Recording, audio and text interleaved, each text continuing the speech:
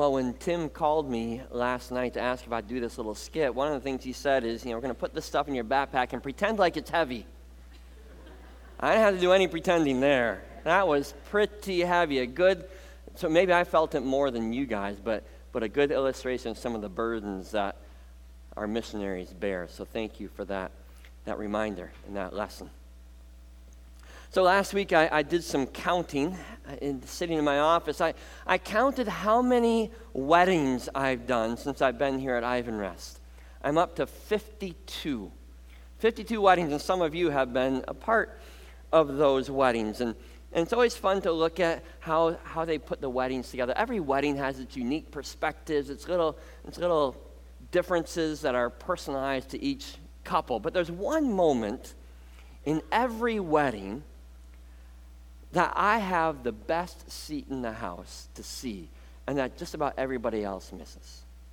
See, it happens when I'm standing down right about here, and everybody's processed in already, right? Grandpa and Grandma are sitting down there, Mom and Dad are sitting down there, and the bridesmaids and the groomsmen have all processed in. They're all lined up here, and all of you in the crowd are sitting facing the front. What you can't see, because I'm one of the few people facing towards the back, is when the bride and her dad come around that corner, they're walking in front of the windows and line up right straight down the aisle. And it's that moment when this guy here locked eyes with that girl down there, and they realize, whoa, we're getting married. Whoa, we've been working all this time, and the moment is here. And he can't help but smile, she can't help but beam, and Dad can't help but cry.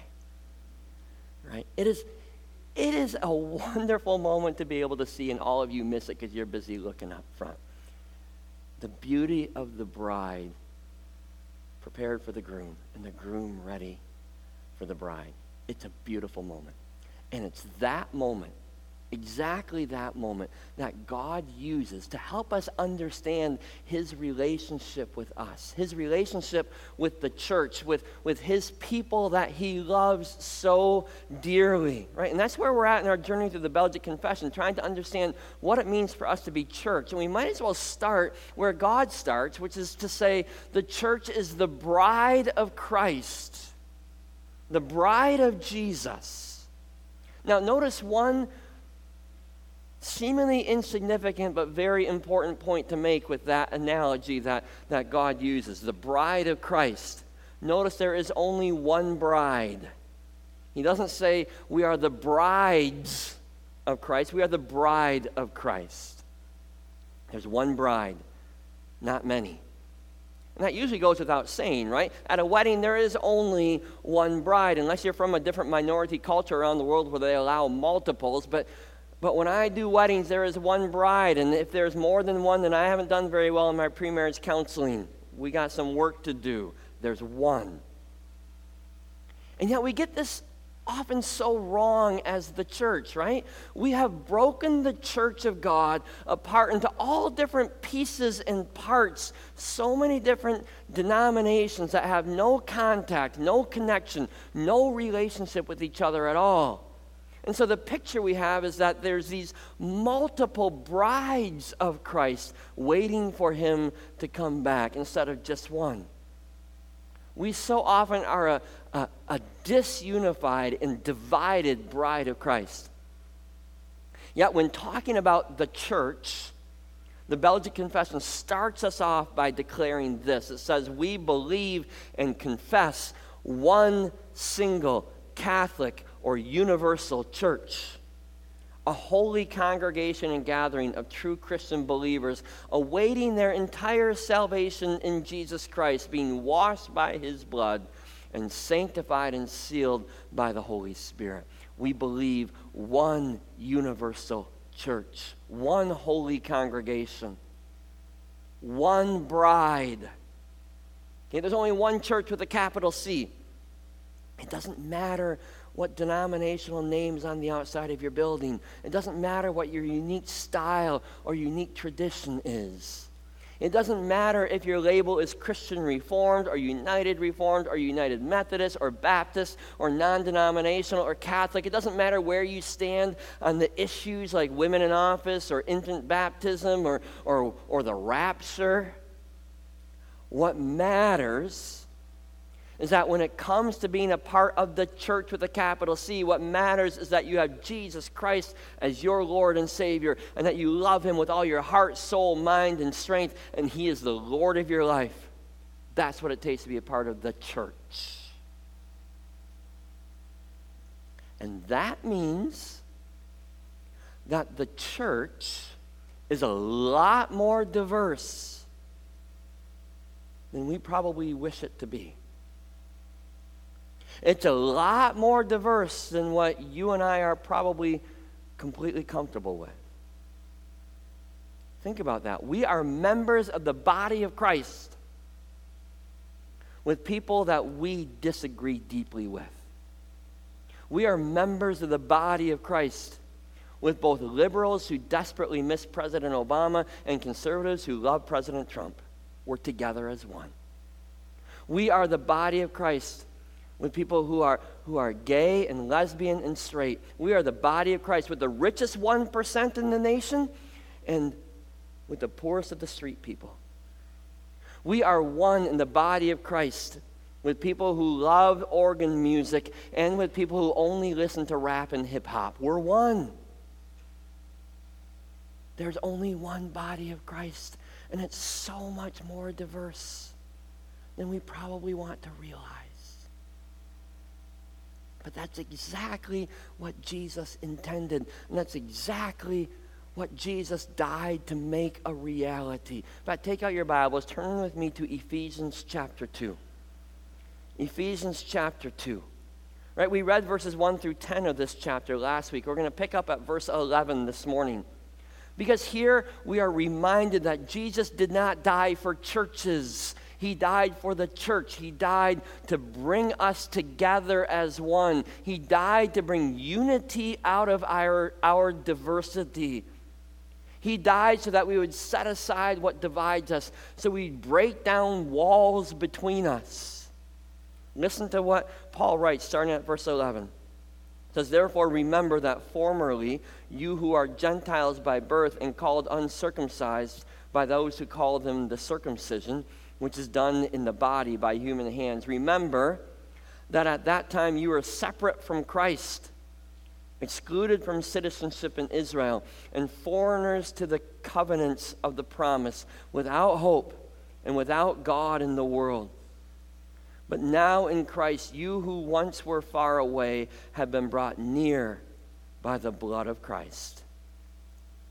For he himself is our peace, who has made the two groups one, who has destroyed the barrier, the dividing wall of hostility, by setting aside in his flesh the law with its commands and regulations.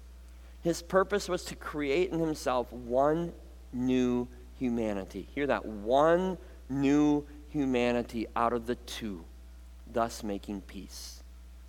"And in one body to reconcile both of them to God through the cross, by which he put to death their hostility. He came and preached peace to you who were far away, and peace to those who were near. For through him we both have access to the Father by one Spirit. Consequently, you are no longer foreigners and strangers, but fellow citizens with God's people, and also members of his household, built on the foundation of the apostles and prophets, with Christ Jesus himself as the chief cornerstone. In him, the whole building is joined together and rises to become a holy temple in the Lord. And in him, you too are being built together to become a dwelling in which God lives by his Spirit." Did you catch all the ones in there? We are one. Jesus died to make us one. It is the blood of Jesus Christ that binds us all together as one, that reconciles all our differences, that tears down the walls that divide us. The blood of Jesus Christ takes precedence over anything else that might divide us. Right? So here in this passage, Jesus forces us to lay aside our differences, to lay aside our debates, to lay aside our arguments for a moment, and to celebrate this oneness that we share in him. He is our peace. He is our unity. The community that God is building is so much bigger than just our church, so much bigger than just our denomination. It's a worldwide community of people who have Jesus Christ as their Lord and Savior. And that truth is so hard for us to remember, that unity truth. It's hard because we let all of these other issues, these issues that we can't agree on, we always let those issues take center stage in our conversations. Those issues take center stage in our communities. We've drawn lines so hard and so fast between fellow Christians that we have virtually no relationship with them at all. Sometimes even within our own denomination. Sometimes within our own church community. And Jesus' heart hurts deeply when he sees us trapped in our divisions, when he sees us stuck in this divisiveness, when he sees us willingly segregating ourselves into isolated communities. Jesus would love to have us learn to love each other more and more, so that when that moment comes and we gather together to be presented as one, to be presented as the bride of Jesus Christ. Remember, one bride, we're coming to meet him at the end of time together. He would love to have us learn to love each other now, so that when that time comes, we aren't surprised by who's standing next to us. We aren't shocked to have strangers standing there with us as the bride of Christ. And so as we do that, as we learn to love each other in unity, we need to realize the immense value of this community called the church. Yes, this church that's broken, this church that's dysfunctional, and we are broken, we are dysfunctional, sin is in here, right? This church is still God's design. This church is not something, the church is not something that people made up. It's not a system and a structure that maybe in the first century when Christianity was growing, somebody said, we better figure out how to get organized. How about we invent the church? No. This is God's design. He has always set apart for himself a community of people. And his expectation has always been that this community of people set aside by him would bless this world, that he would bless the world, transform the world through them. Right? Listen to what the confession says.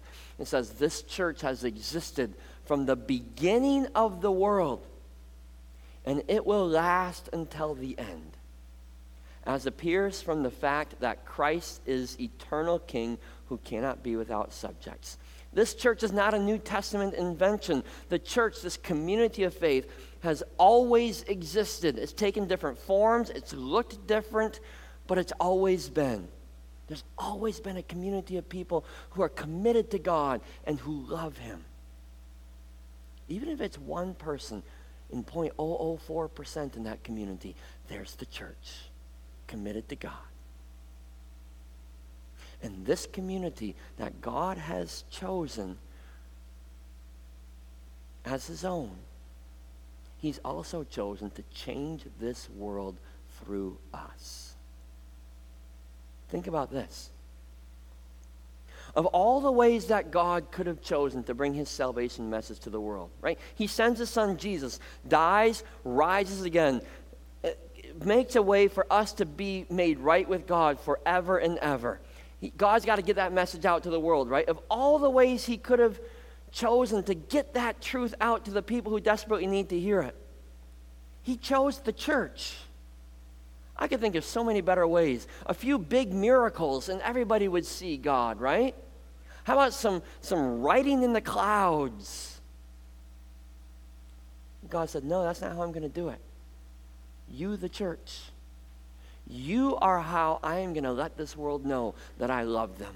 You are how I am going to let this world know that I have died and risen again for them. You are how I am going to let this world know that they can experience joy and salvation and peace and contentment. You, the church. That's my plan A. And there is no plan B. Wow. You know, I've talked over the years with people who never want to be a part of the church. Different reasons. Some say, I'm just not a joiner. I don't join groups and people. Some say the church is really just a man-made organization meant to control people. Some say that they don't have any need to be a part of a community, right? Their faith is me and God. All I need is God, and all God needs is me, and I'm good. I don't need to mess with other people's faith. It's an individual thing. You know what? All of them, when they choose not to be a part, they're missing out on the honor and the calling from God to participate in the transformation that He's working. Yes, God loves each of us individually, but He loves this community called the church. That's what He said. He loves us gathered together. He loves us so much that He gave us a distinct purpose together. God has brought us together here in this community to accomplish specific goals that we can't do on our own. We don't come here, at least I hope we don't. We don't come here once a week to sit here and be entertained. We don't come here once a week to sit here and fulfill our spiritual responsibilities, right? The spiritual checklist, there, I showed up for the hour this week. God, check. Now you're happy, right? No. Listen to why being a part of this community matters so much. Article 28 says, all people are obliged to join and unite with it, keeping the unity of the church by submitting to its instruction and discipline, by bending their necks under the yoke of Jesus Christ, and by serving to build up one another according to the gifts God has given them as members of each other in the same body. Okay, out of there's three things that we are called to do as members of this community. First of all, each of us is here to learn what it means to be a follower of Jesus Christ. It says we come together for instruction and discipline. Is that why you came here this morning? Did you come here for instruction or discipline? My guess is not all of us came desiring that. Some of us came desiring entertainment. Some of us came desiring to be served. Give me what I want here. Some of us came to find ourselves satisfied, to sing only the songs we like to sing, to hear a sermon that we hope makes us feel good when we walk out of here. God designed this community to be a community that truly challenges us. I hope you come here to learn. And learning means admitting that you don't know it all. Learning means admitting that there's room to grow. Because the church is called to set the standard higher in all of our lives. The church is called to upset the comfort level in our lives. The church is called to tell us that there's more, there's a higher standard, there's a higher goal for you and for me to live for. If you can be a part of this church and not feel a little bit uncomfortable with your life the way it is right now, if you can be a part of this church and not feel at all like there's something missing in your life, If you can be a part of this church and not feel like there's more to life than what you're doing right now, then either I'm not doing my job or you're not letting the Holy Spirit do his job. Because it is our obligation to keep on learning more and more about Jesus, about his purpose for my life, about his plan for us. And we do that in community, so we challenge each other. Iron sharpens iron as we keep learning together. And then, as we learn, it is then our obligation to live out what we learn here together. Right? We come here in order to have our lives changed. This is not an intellectual pursuit. The Belgic Confession uses words that aren't so appealing to us today. Right? It says that we bend our necks under the yoke of Jesus Christ. Whoa, that doesn't sound so pretty. We bend our necks under the yoke of Jesus Christ. What it's saying is we come here together to learn and be discipled in order to have our lives changed in real and practical ways. Not just to gain spiritual knowledge, not just to experience a good feeling spiritual emotion, not just to ensure that when I die I go to heaven, that transaction we have with God. No, we come here together to be encouraged and challenged to live courageous lives of obedience to God, lives that are shaped every single day by what we have learned together from God and from his word. We come here to hear that calling once again, the calling to live out Christ-likeness in this world around us that looks nothing like Christ.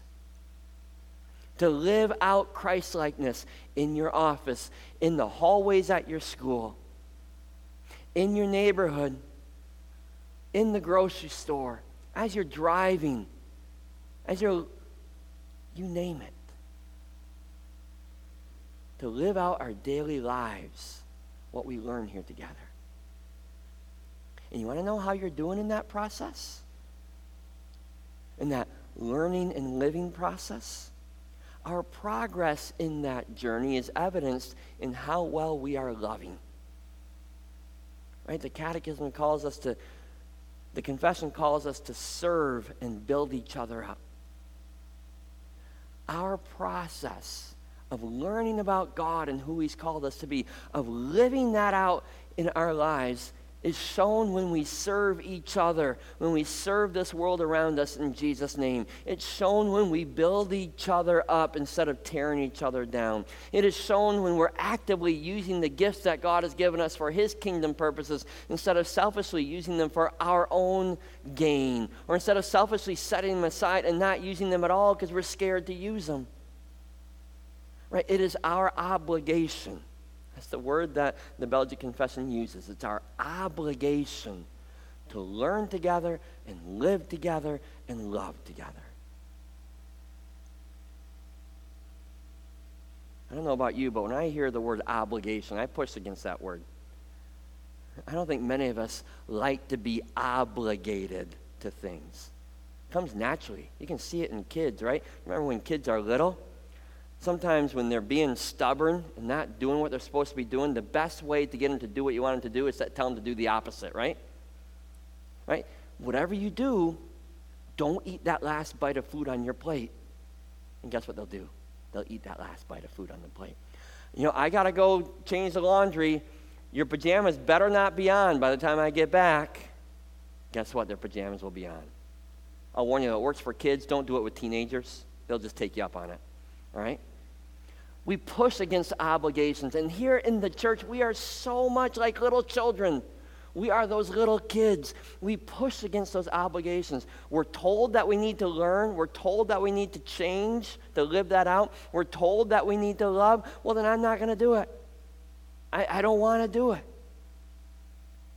But the funny thing is when we live out those obligations, when we truly learn who Jesus is and who we're called to be, and when we put those lessons into daily practice in our lives, And when we learn to love each other and to love this world around us in active and practical ways, sometimes sacrificial ways, that's when we find true satisfaction in life. That's when we feel good about who we are because we're becoming who we were created to be. That's when we experience true contentment and joy. These are joyful obligations. So why are we stubborn and why do we fight against them? Why do we avoid them? Why do we resent them? When the truth is, these directions, these obligations are God showing us the path to contentment and peace. We push against these joyful obligations partly because we recognize that being the church today is not easy. The church today, as the church has been from the beginning of time, is under attack. It truly is. Satan's desire to tear down what God sets up means he has the desire to tear this church, this community, apart. He rages against us. He's the one who keeps our division strong among us. He's the one that keeps us fighting amongst ourselves instead of fighting against him. He's the one that keeps us debating details instead of out there transforming the world. And sometimes, honestly, it seems like Satan's winning, doesn't it?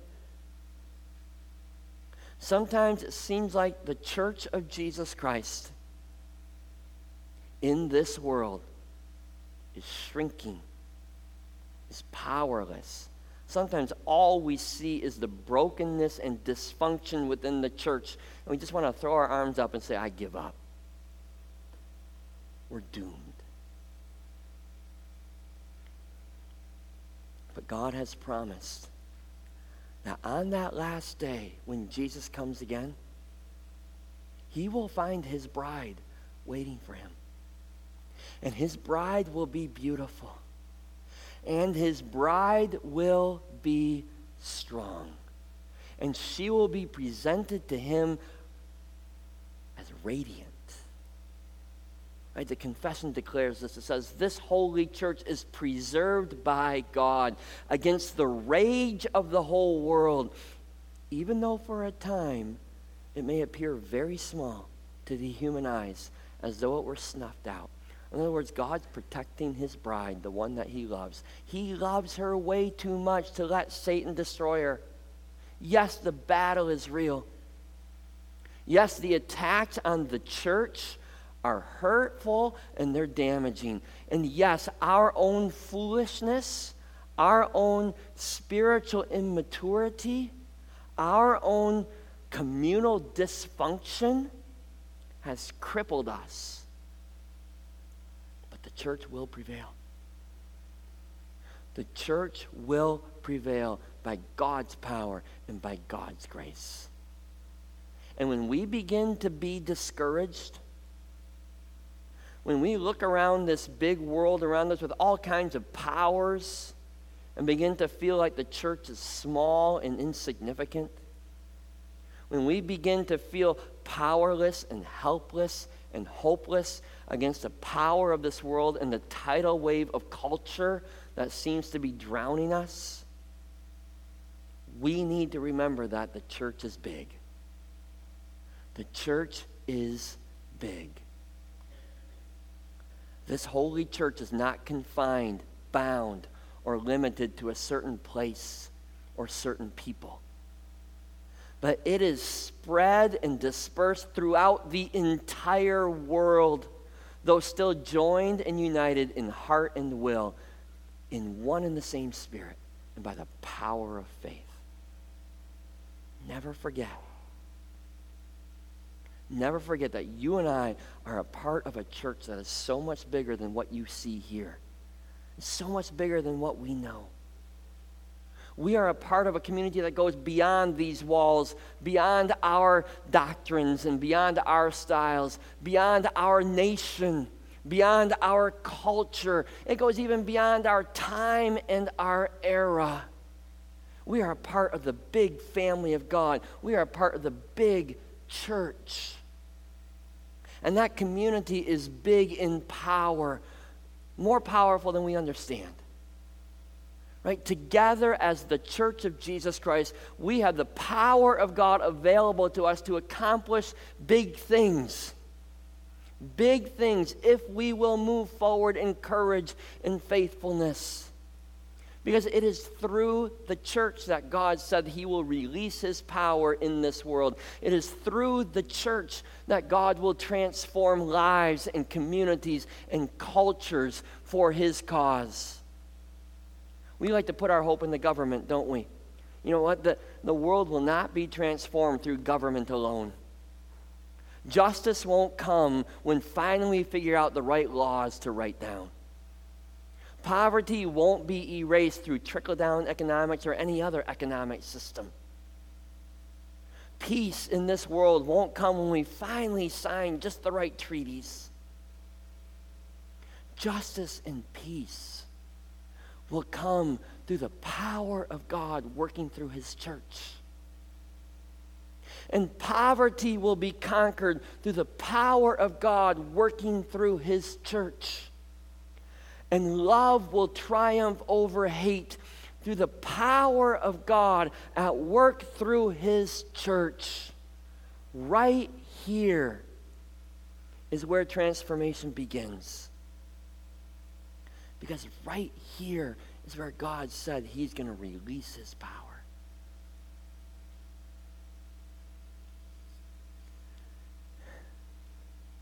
Psalm 122 begins with this line. The psalmist says, I rejoiced with those who said to me, let us go to the house of the Lord.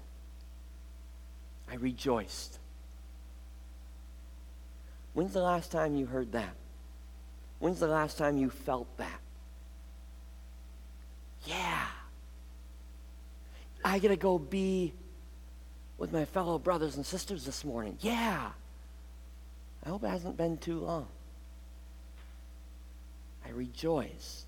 And I hope the rejoicing wasn't simply to go to church, because it's way too easy to equate being at church with being the church, the way that God designed us to be.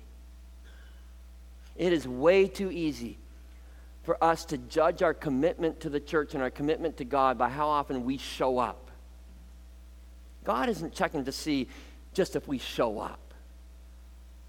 He's not checking to see if we're at church. God's checking to see if we are being church. He cares that we're learning and living and loving. He cares that that process happens inside these walls and outside these walls. Our learning, living, and loving happens when we serve each other by making a meal, writing a note, providing that ride, going out for coffee together to talk about life and God and spiritual things. That happens, that living, loving, learning. It happens when we gather together in each other's homes, maybe as life groups, and we talk about life together, and we share it, and we challenge each other to live holy lives of obedience to God. It happens when we go beyond just sitting and we start serving. That's what God meant to happen when he designed the church. That's what God desired from you and me when he brought us together to be Ivan Rest Church, this little corner of the church with a capital C. That's what God desires from his bride. The day is coming when Jesus, the groom, will come to be united with his bride. Right now, he's standing at the end of that aisle waiting to come. And you know what the bride does on her wedding day, on the morning of her wedding. What does she do? She spends that whole time getting beautiful, right? Okay, a few other things too, but that's when she wants to be most beautiful. We are the bride of Christ. Our wedding day is coming. What are we doing to get beautiful? In Jesus' eyes, division is not beautiful. Unity is. In Jesus' eyes, being judgmental is not beautiful. Being full of grace is. In Jesus' eyes, bickering together is not beautiful. Blessing each other is. In Jesus' eyes, hatred is not beautiful, but love is. In Jesus' eyes, selfishness and self-centeredness is not beautiful. Being generous is. In Jesus' eyes, anger is not beautiful. Patience and standing for the truth is. In Jesus' eyes, pride is just plain ugly. And humility is beautiful. Our wedding day is coming. What can we do to be beautiful as the church, the bride of Jesus Christ? Would you pray with me?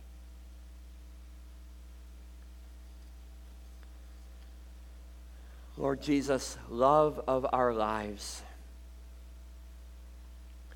you know us inside and out.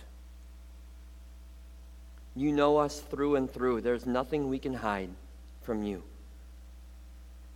And so you know our dysfunction. You know our brokenness. You know all the ugly places in our lives and in our community. And you love us still. You keep pulling us back to yourself. You keep going out and finding us after we run away from you. You never give up on us. You keep on forgiving us. Thank you for your great love for us. Help us to learn to love you, Jesus, more and more. Help us to live out that love wherever you placed us. Help us to be the community, the beautiful, strong, glorious, radiant, powerful community that you have created us to be. You know how often we have shrunk back in fear. Help us to set those days aside, Father. And may we stand up in power, in faithfulness, in love for you. And Father, may we be the voice calling out to this world. May we be the avenue by which your Holy Spirit is set free to bring transformation to this broken world. May we be the voice that gives the invitation to people who are dying to know you, literally dying for an eternity because they don't know you. Father, it scares us to think that we are your plan. We are what you have designed, and you're going to work through us. Help us to set aside our fear and to trust you, to take advantage of every opportunity you give us to be your church. Whether that's a calling far away or whether that's a calling right next door, maybe to the locker next door, maybe to somebody right here in this room. May we be the church, your beautiful bride that you called us to be. In Jesus' precious name we pray. Amen. Would you stand with me, please? Worship team, you can come on forward if you would. We're going to close with one last song. We're going to sing for 1,000 tongues. We are God's plan. We are God's bride, and he's called us with a purpose and a goal to let this world know who he is.